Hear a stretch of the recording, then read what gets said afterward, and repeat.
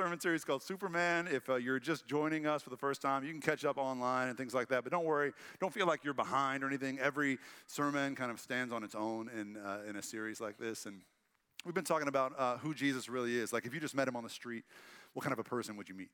And what would he be about? You know what I mean? So we're discussing mostly like the human sort of qualities, the personality of Jesus, because I think there's nothing really more important than really knowing who Jesus is, what his character is, if we're going to be serious about our faith. And so I'll start today with a little story that came to mind this week about the thing we're going to talk about today, which is the religion of Jesus. In 2002, my wife Giovanna, who you just met, and we were in Kansas City. We were going to seminary. We just started seminary, and we were appointed to a church in the roughest part of Kansas City. Now, that was by far the roughest place I'd lived in Red Lick, Texas, population 268, and in Morningsport, Louisiana, population 300 and something. But this part of Kansas City was just hardcore. There was a couple of active drug house operations just across the street. Everybody knew it. There was another house down the street that was like an FBI outpost. And they never did anything about the other two houses. I never understood that, but they just kind of let it go. And to my left, like if I was sitting on my porch, my neighbor to my left was a redneck named Jesse who lived there with his family. And Jesse flew the Confederate flag on his front porch for the whole world to see in the most diverse neighborhood of Kansas City, by the way. And flew his Confederate flag. He had a pit bull chained to a tree in the front yard, and he cleaned his guns on his front porch. If that tells you anything about Jesse, sometime after the service, I'll tell you about the first time they fed my Ecuadorian wife deer chili without telling her it was deer chili. That was an adventure. There was one time, there were always these car chases, police chases, right? And there were always, like, it seemed like every other night, chases either on foot or through the neighborhood on cars. And one time this kid was being chased by the police, and he was on foot, and he ran through our yard into Jesse's yard and ran in the back of Jesse's house, down the steps that went to his basement, and went inside, broke into Jesse's basement. And I just thought, kid, you have no idea what you're doing. You know, like, you're safer with the police. Like, just surrender. You know, he had no idea. You know, he didn't know Jesse, but he got to know Jesse. Maybe that scared him straight. You know, maybe he's like a grad student now or something. Who knows? But maybe Jesse did some good there. Who knows? But there was always like graffiti everywhere. The Latin Kings were the gang that had like territory, you know, where we were. They would always graffiti our garage, which just drove me crazy. But every other week I would have Latin Kings graffiti on my garage. The neighborhood was just hurting. And the church we were assigned to wasn't really helping. Not anymore, at least. I think they used to be a positive force in that community. Back in the 50s, they had hundreds of people, and the community around them looked like them. It was back when the community was like middle-class, working white folks, right? So, then the church was thriving, it was a positive force, I suppose. But over the years, the community changed, and the church didn't. You ever seen that happen? The community changed, the church didn't. And so by the time we were assigned to serve this church as pastors, there was like 35 members left. And the youngest was in her 50s. And she was the baby of the congregation. And, and it was just kind of a sad place to be. And they were doing their best, I suppose. But Gio and I, we felt called to do something more. And because we're both bilingual and the community was 75% Hispanic, we thought, well, let's start an ESL class, an English class, right? English is a second language. And we did that. And then that class became a Bible study. And that Bible study became a worshiping community, like, a church. And Gio did most of the work with this new church, but I was along for the ride. I was amazed by the growth. We started in our homes, and then we outgrew our homes, and we needed to move this community, this Spanish-speaking community, into the church building. And I'll never forget the time we toured our new Hispanic brothers and sisters, first generation, mostly Mexican and Central American immigrants, through this old church building that hadn't been updated in 40 years. You would not believe the wallpaper in this place. And it smelled like death. And, there was like in the sanctuary behind where the choir sat, just to the left of where the preacher preached, there was emerging from the wall in the sanctuary this sculpture that someone had made, a member of the congregation had sculpted this sculpture and called it the face of God, and he died. And then his wife gave it to the church in his honor, and they hung it there. And this sculpture was just horrific. I just can't even describe to you how scary it was. I don't know if you've ever seen, I hope you've seen The Return of the Jedi, right, where Han Solo is frozen in carbonite. Remember the look on his face when he's frozen in carbonite? He's like, picture that, but with Jesus. It's Jesus' face, and he's dead, like zombie eyes, and he's got a crown of thorns, and there's a spotlight above him shining down, so he's like casting shadows like on himself and on the wall, right? Just horrific. And I remember when we showed that to our Hispanic brothers and sisters, the sanctuary, right? That's the first thing they noticed. There was an audible gasp from them, and I remember one of them going, Dios mío. And like not in a good way either, not like Dios mío, like Dios mío. And, I realized right away that the face of God would be a problem. And so we started taking it down before the Spanish services and putting it back up before the English services. Because I knew I'd get in trouble if the English speakers found out that I was taking it down, because it was like a sacred cow of the community, right? And so it all was fine until I forgot to put it back up. And then I found myself in an emergency church council meeting on a Monday night, where the sole purpose of the meeting was to find out what had happened to the face of God. And so they're cornering me. They know that I had something to do with it, and they're like, so what happened to the face of God? And I'm like, you guys, first of all, let me just tell you, gosh, we are blessed. There's over 100 people coming to this new congregation that we planted right here in our neighborhood, and there's just all this new life. And I'm sure you guys are proud of it, right? And they're like, well, tell us what you did with the face of God. And I'm like, guys, look, 7 people accepted Jesus as their Savior last night. And we had kids running up and down the aisles of this church for the first time in 30 years. You guys, it's the most beautiful thing that you'll ever see. And they said, why do you hate the face of God? And I said, guys, you wouldn't believe. The Bible says be good to immigrants. We're doing that. We're providing these immigrants in our community with a spiritual home. You're doing that. Praise God. And they said, why do you despise the dead and the art they leave behind? And I said, you guys. And it was just one of many fights that we fought.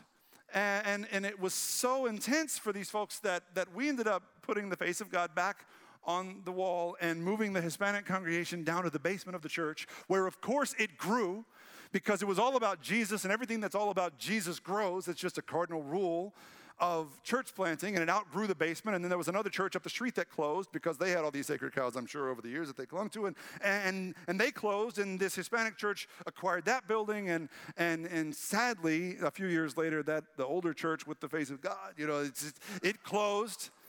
It closed its doors in 2006, and about the same year, that Hispanic church became the largest Hispanic Methodist church in the state of Missouri. And I'm proud of that part of it, but it breaks my heart that we couldn't find a way to keep these two communities together. Because it's not like there were any deal breakers in the mix, right? There wasn't a theological divide. There wasn't like a political difference here.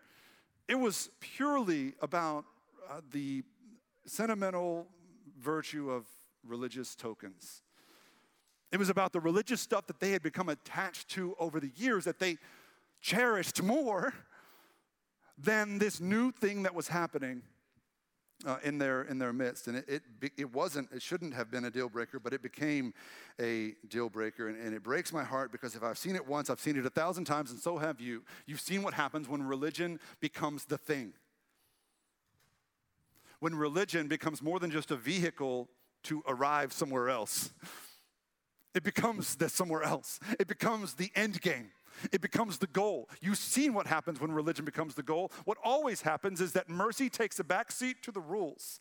Our rules, whatever rules we choose, mercy takes a back seat.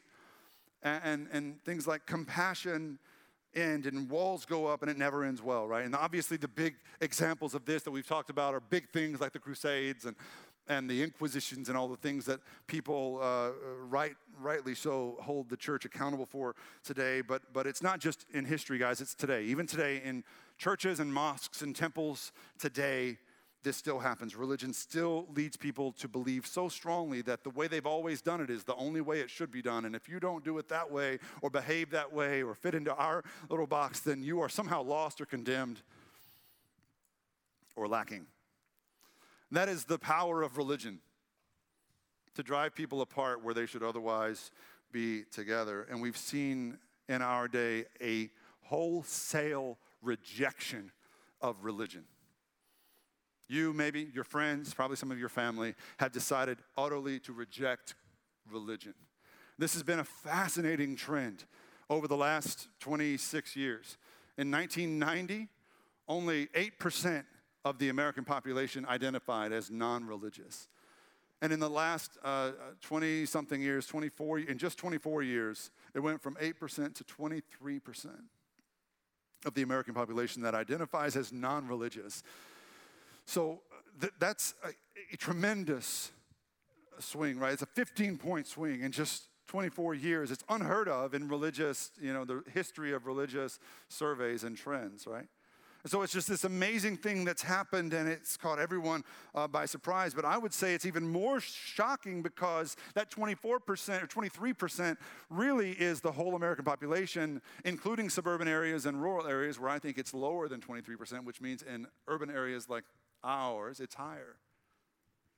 And I would be so brave, I think, as to step out and say in a city like Houston, which is not the Bible Belt, by the way, where half of the young adults in this city moved here from somewhere else and grew up somewhere else and moved here, and where there's all this, it's just a global metropolitan city, I would bet that inside the Beltway, that number is something more like 45% of non-religious people.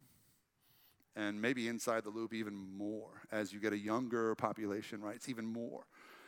And so I think this is a trend we should pay attention to. However, what's really interesting about this to me is that of that group, the non-religious group, only 12% of that group are atheists.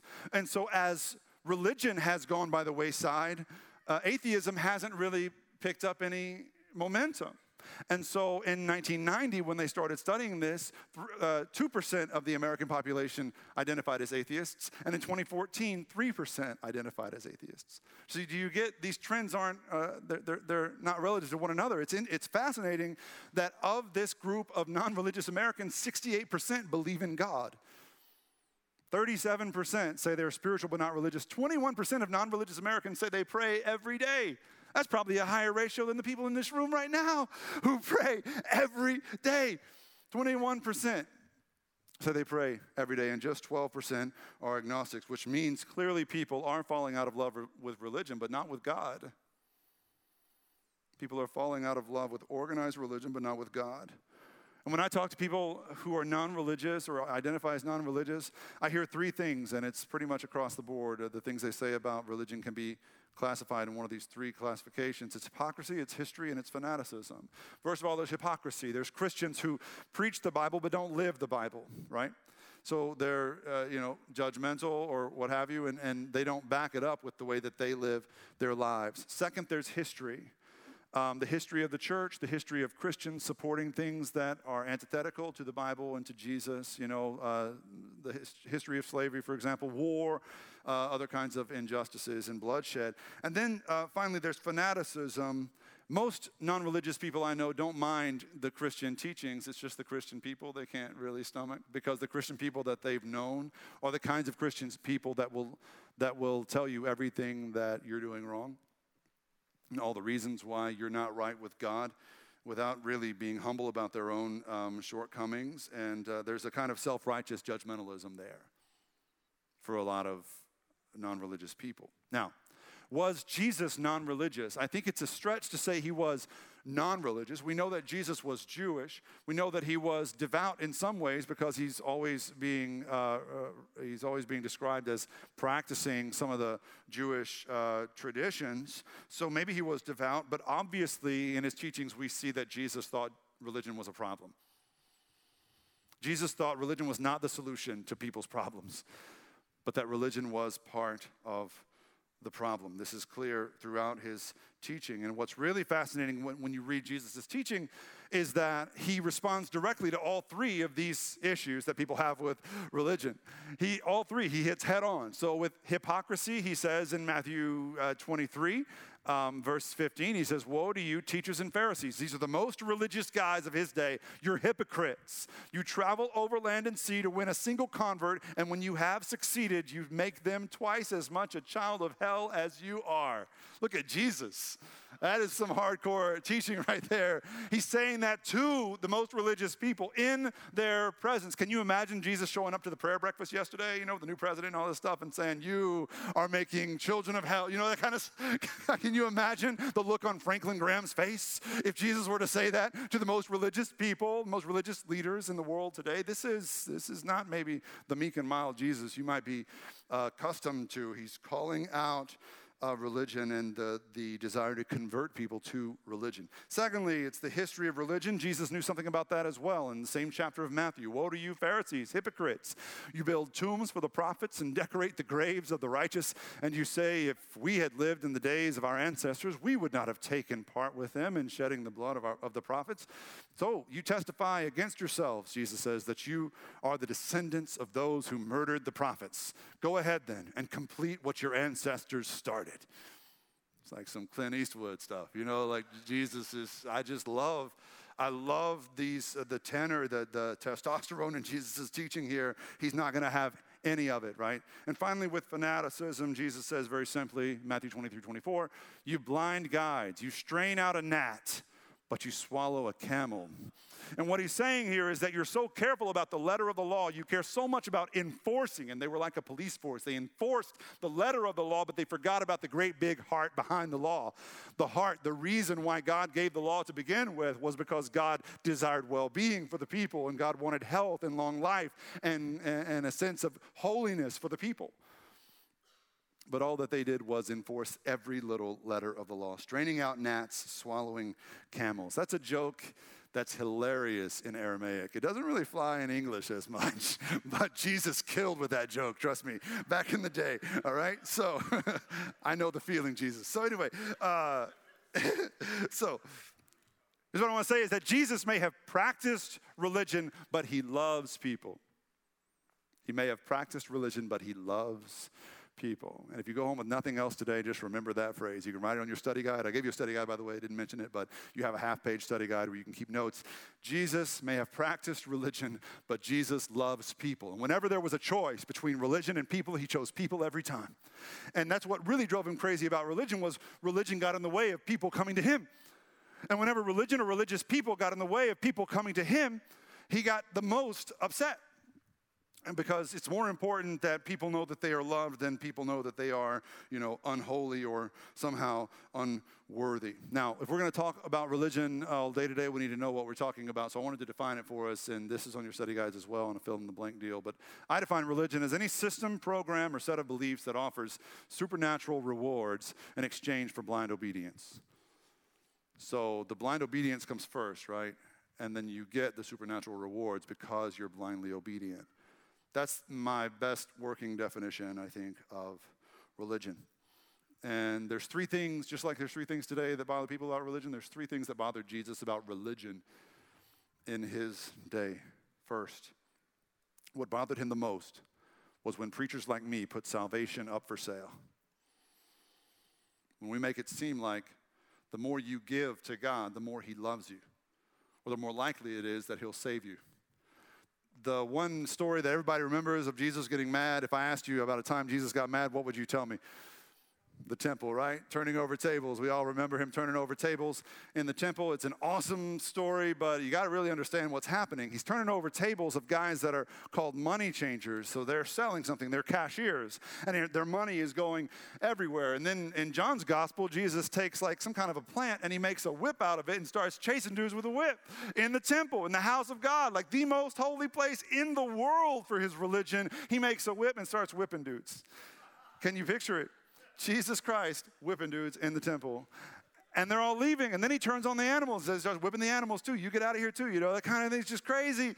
And he just whips people until they're gone. And it's really important to know what's upsetting him here is that the religious leaders have put salvation up for sale. They have said, you can't come in and worship God fully until you have completed your tithe. So if you're short on that 10%, let's settle up right here, and then you can go in and worship with all the other righteous people. The other thing they were doing is they were selling sacrifices.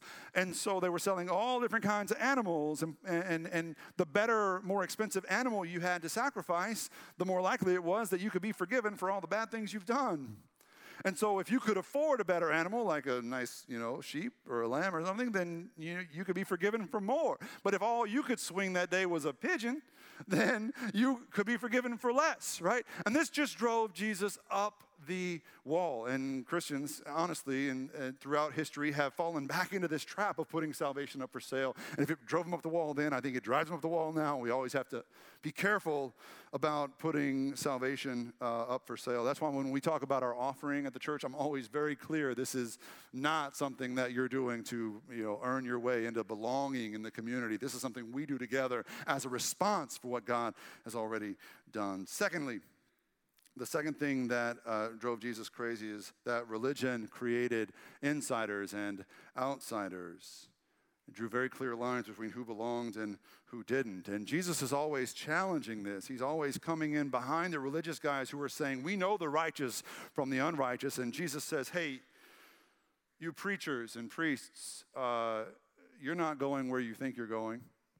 And then he would turn around to the prostitutes and the thieves and say, you're not going where you think you're going either. He says, you guys are in danger of going to hell, and y'all can be assured of spending eternity with me in heaven. He's always questioning the lines we draw with our religion. Thirdly, the thing that bothered Jesus is when religious guys like me use Scripture to control people. When the mission of the Bible and interpreting the Bible is to manipulate and control people, Jesus is upset, and it happened a lot in Jesus' day. The Bible for Jesus' people was what we call the Old Testament. It was intact, it existed, and they honored it. The Pharisees, who were the most religious guys, they memorized more than half of the Old Testament, if you can believe that. They knew it by heart, by memory, all the Psalms and the Torah, which is pretty incredible to think about. And the Pharisees would use what they knew of the Bible to control people who didn't have it all memorized. And so they took all the laws and they policed them. They policed the people with God's laws. Even that one law where God specifically says, none of you do anything for a whole day. All of you just take it easy. Don't do anything. That's a law that's really hard to mess up, right? That's one that's hard to get wrong. We get it wrong a lot, but it's hard to get wrong, right? And the Pharisees, ironically, were so intent on nobody working on the Sabbath day that they spent every Sabbath day working and watching other people to make sure they're not working on the Sabbath day. And this is what got Jesus in trouble. The story I'm about to read you happened over and over and over again. Jesus in front of the Pharisees intentionally working on the Sabbath day, and he always had a purpose here. This is from Mark chapter 3, verses 1 through 6. Another time Jesus went into the synagogue, this is in Capernaum, his headquarters, and a man with a shriveled hand was there, and some of them were looking for a reason to accuse Jesus. Those are the Pharisees. And so they watched him closely on the Sabbath day to see if he would heal him on the Sabbath. And Jesus said to the man with the shriveled hand, stand up in front of everyone. And then Jesus asked the Pharisees, which is lawful on the Sabbath? In other words, which is good, which is godly on the Sabbath? To do good or to do evil? To save a life or to kill? But they remained silent. So he looked around at them in anger and said, deeply distressed at their stubborn hearts, he said to the man, stretch out your hand. And he stretched it out, and his hand was completely restored. And then the Pharisees rejoiced, for their brother was healed. I'm just kidding. The Pharisees went out and began to plot with the Herodians how they might kill Jesus. So they were so intent on controlling people with something even as simple as Sabbath that they were willing to put Jesus on the cross because he was not cooperating. He was challenging their power. Now, when we talk about God coming to the earth in the form of a man, I think he had many reasons for doing so, and I think at the top of his list was that so that he would know, that we would know that he knows what it's like, that he would walk in our shoes for a while, right? I think at the top of his list was to die for us and atone for our sins. At the very top of his list was to leave the tomb empty and defeat death once and for all. But somewhere near the top of his list of reasons why he put on flesh and came to earth as a man was to put religion back where it belonged, to put religion in its place, because it had run amok and it had begun to control people in ways that displeased him. And one of Jesus' top priorities was putting religion back in its place, back where it belonged. And he came to set the record straight about religion, about his word, about the Bible, about the fact that the Bible, although it contains many religious things, is not a religious book. It's not just another religious book. The Bible is so much more. Yes, there are religious elements in the Bible, but there is a clear destination here. There is a clear and distinct movement away from religion and toward this new thing the Bible calls gospel. And if you talk to your non-religious friends about gospel, they'll say you're being religious. You need to inform yourself and them that there is a clear difference between religion and gospel. This is it. Like, this is all of it today. There is a difference between religion and gospel. And every time, even in the Old Testament, when the people want to be religious, just like everybody else, God is nudging them towards something new, something better. And whereas religion is defined as this system where it's, I'll give you this if you do this for me, gospel is defined very simply as good news. The good news of God. And the problem with religion, the number one reason why there are so many people flocking away from religion is because there's no good news there. There's no joy there. There's no life. There's no love in religion, no freedom in religion. And the Pharisees of Jesus' day, they were all about religion. And Jesus wanted to be all about gospel. Some of you grew up in churches that were more Pharisaical than they were Christian. Some of you think of the church in that way now. You think of the church as more religious than gospel-oriented. And look, that's on us, man. I'm sorry that we have misrepresented the church in such a way. We've misrepresented Jesus in such a way to give you that impression that it's more about religion than gospel. But please give me a minute and don't let toxic religion cloud your understanding of gospel. Let me explain the difference very quickly between religion and gospel. Y'all ready? All right. Religion says, I obey, therefore I am accepted. And the other side of that is that if I don't obey, if I don't act right, then I'm not accepted. And God is mad at me and will punish me if I don't obey. Religion. Gospel says, I obey because I am accepted. I am accepted, so I obey. See, religion is always driven by this sense of fear. It's always motivated by this idea that if I don't do this, then God's going to be angry with me. It's this sense of fear and angst. Gospel is not motivated by fear. Gospel is motivated by joy, by confidence. Gospel is motivated by the security that comes from Christ.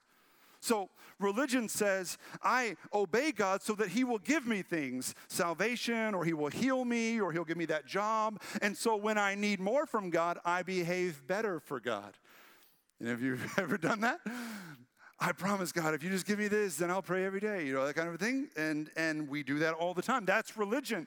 Gospel says, I do what I do. I live the life that I live because I want God to delight in my life. I want to delight God, and I want to delight in God. There is such a clear difference in how we look at this. And this is the most important one. Religion says, how I see myself, how I look at myself is entirely based on how good I am being for God, how hard I'm working for God. And if I'm not doing the right things or doing enough things for God, then I feel terrible about myself. Religion. Gospel Gospel says the way I feel about myself and how I see myself is based solely around the one who died for me. Because his life was infinitely worthy. And he saw fit. He saw me as worthy enough to lay it down for me. And so my self-image, no matter how I look or how I feel, how others see me, no matter if I'm single and nobody wants to date me, no matter if I'm just surrounded by cats when I'm 80, like no matter if I'm overweight or underweight, no matter if I'm jobless or successful, it doesn't matter. It doesn't affect how I see myself because the God of the universe came and gave his life for me. And that's enough for me. And that's where I find my self-worth, and my identity is in Christ alone. And that's the thing, that's the distinction that we have messed up so often, being more religious than gospel-focused, right? We have messed this up. Religious people have done so many awful things to mess this up.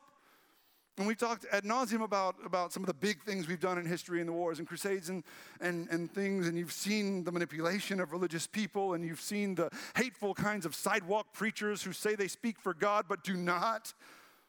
And you've seen religious people doing sort of ridiculous things in the name of God to turn people away. And I don't know one person who was brought to Jesus by the Left Behind books, but we just bought those things like nobody's business, and it was all motivated by fear because Jesus is coming back and he's mad.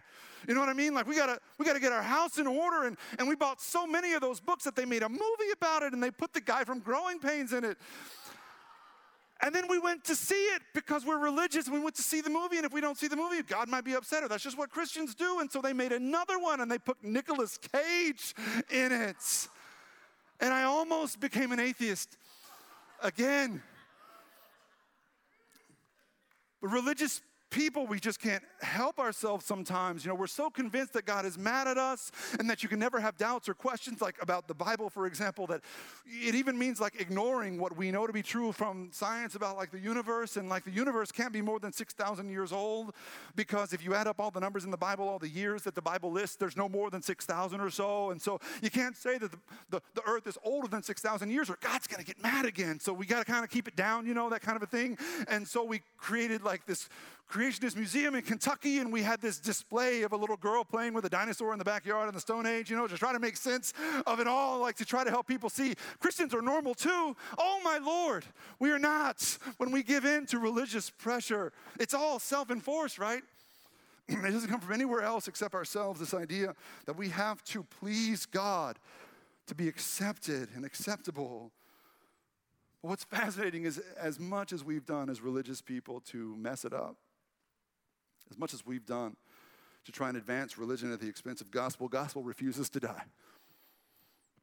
Gospel refuses to go away. In fact, there are more gospel-loving Christians in the world today than there ever have been in history. In spite of what the media will tell you about how the church is dying, I'm sorry to tell the media and whoever that there are more gospel-loving Christians, and the gospel is impacting the world in more dramatic ways now than ever before in history. And that's in spite of religion, not because of it.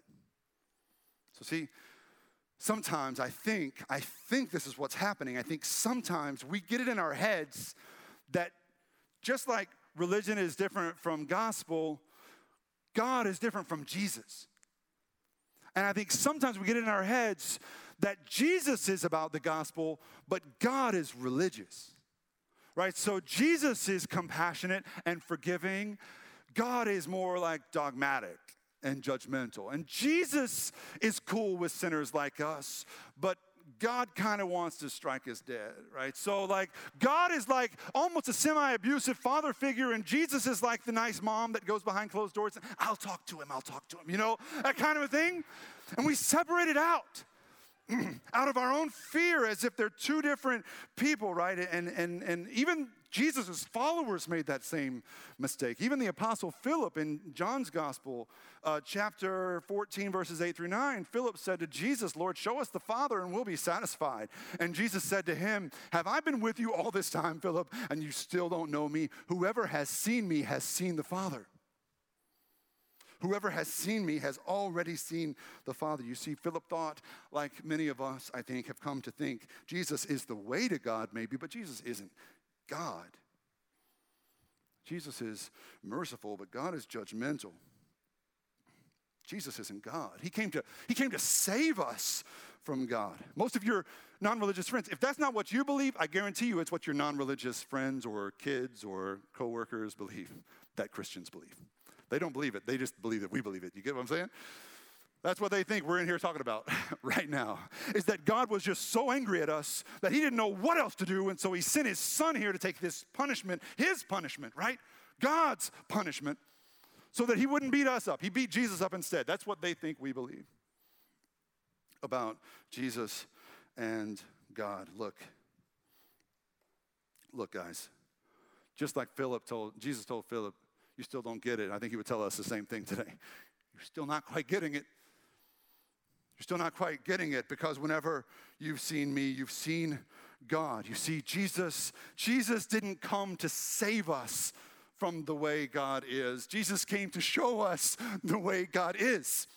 Do you understand the difference? Jesus came to show us the way God really is and really has been all along, even though we've misunderstood it or misinterpreted at times. God's unchanging. He's always been this way, and Jesus is God's way of saying, here I am. This is the way I am. Dying for you on a cross. Colossians 1, verse 15 and then 19 says, Jesus is the image of the invisible God, for God was pleased to have his fullness dwell in him, and through him to reconcile himself to all things by making peace through his blood shed on the cross. Listen, if you are not religious, if religion makes you crazy and roll your eyes, if when you see a religious guy, a religious leader on TV praying or whatever, and you just kind of roll your eyes and shrug, and if you've ever been judged or pigeonholed by a religious group of people, or if you've ever been excluded by religious people, I've got some good news for you today. And the good news is that you are in the best company. Because Jesus also rolled his eyes at the religious guys of his day. Jesus also found so much of religion disgusting. Jesus also was judged, I think probably judged more harshly than any of us ever will be by religious people, or I hope so anyway. And he found it entirely frustrating. Jesus walked where you walked today, so that you will know today that you are acceptable. Not to me. Not to the church, not to religion. It's way better. It's way better than that. That you are and always have been acceptable to the God who made you. And it's not like post-dating a check. He's not saying, I'm saying you're acceptable so that, because I know you're going to get your act together later, or I'm saying you're acceptable once you get your act together. He's saying right now, the you sitting right here, this one, I accept. And I give my life for this one, so that you would know how loved you are, so that you would know what the true face of God looks like. If the religious stuff has stood in your way, you can set it aside. You don't got to believe everything religious people believe to follow Jesus. You can set it aside, peel away the layers, get to the heart of the matter. Trust Jesus. Trust his path, follow his way, for his way is peace, his way is joy, his way is purpose, his way is life and love, and you can trust Jesus. You can't always trust guys that stand up here and do what I do. You can trust Jesus always, because in him you find the face of God. When you find him, you find God, and he invites you not to just act like a Christian so that you get to heaven one day. He invites you to live the gospel. Because you're already in. You're already in. That's good news. Your ticket's already punched, man. You got nothing left to prove. You're already in. All you got to do right now is say, Jesus, I believe you and who you are, and I accept your invitation. Thank you, and I'm in. Let's pray together.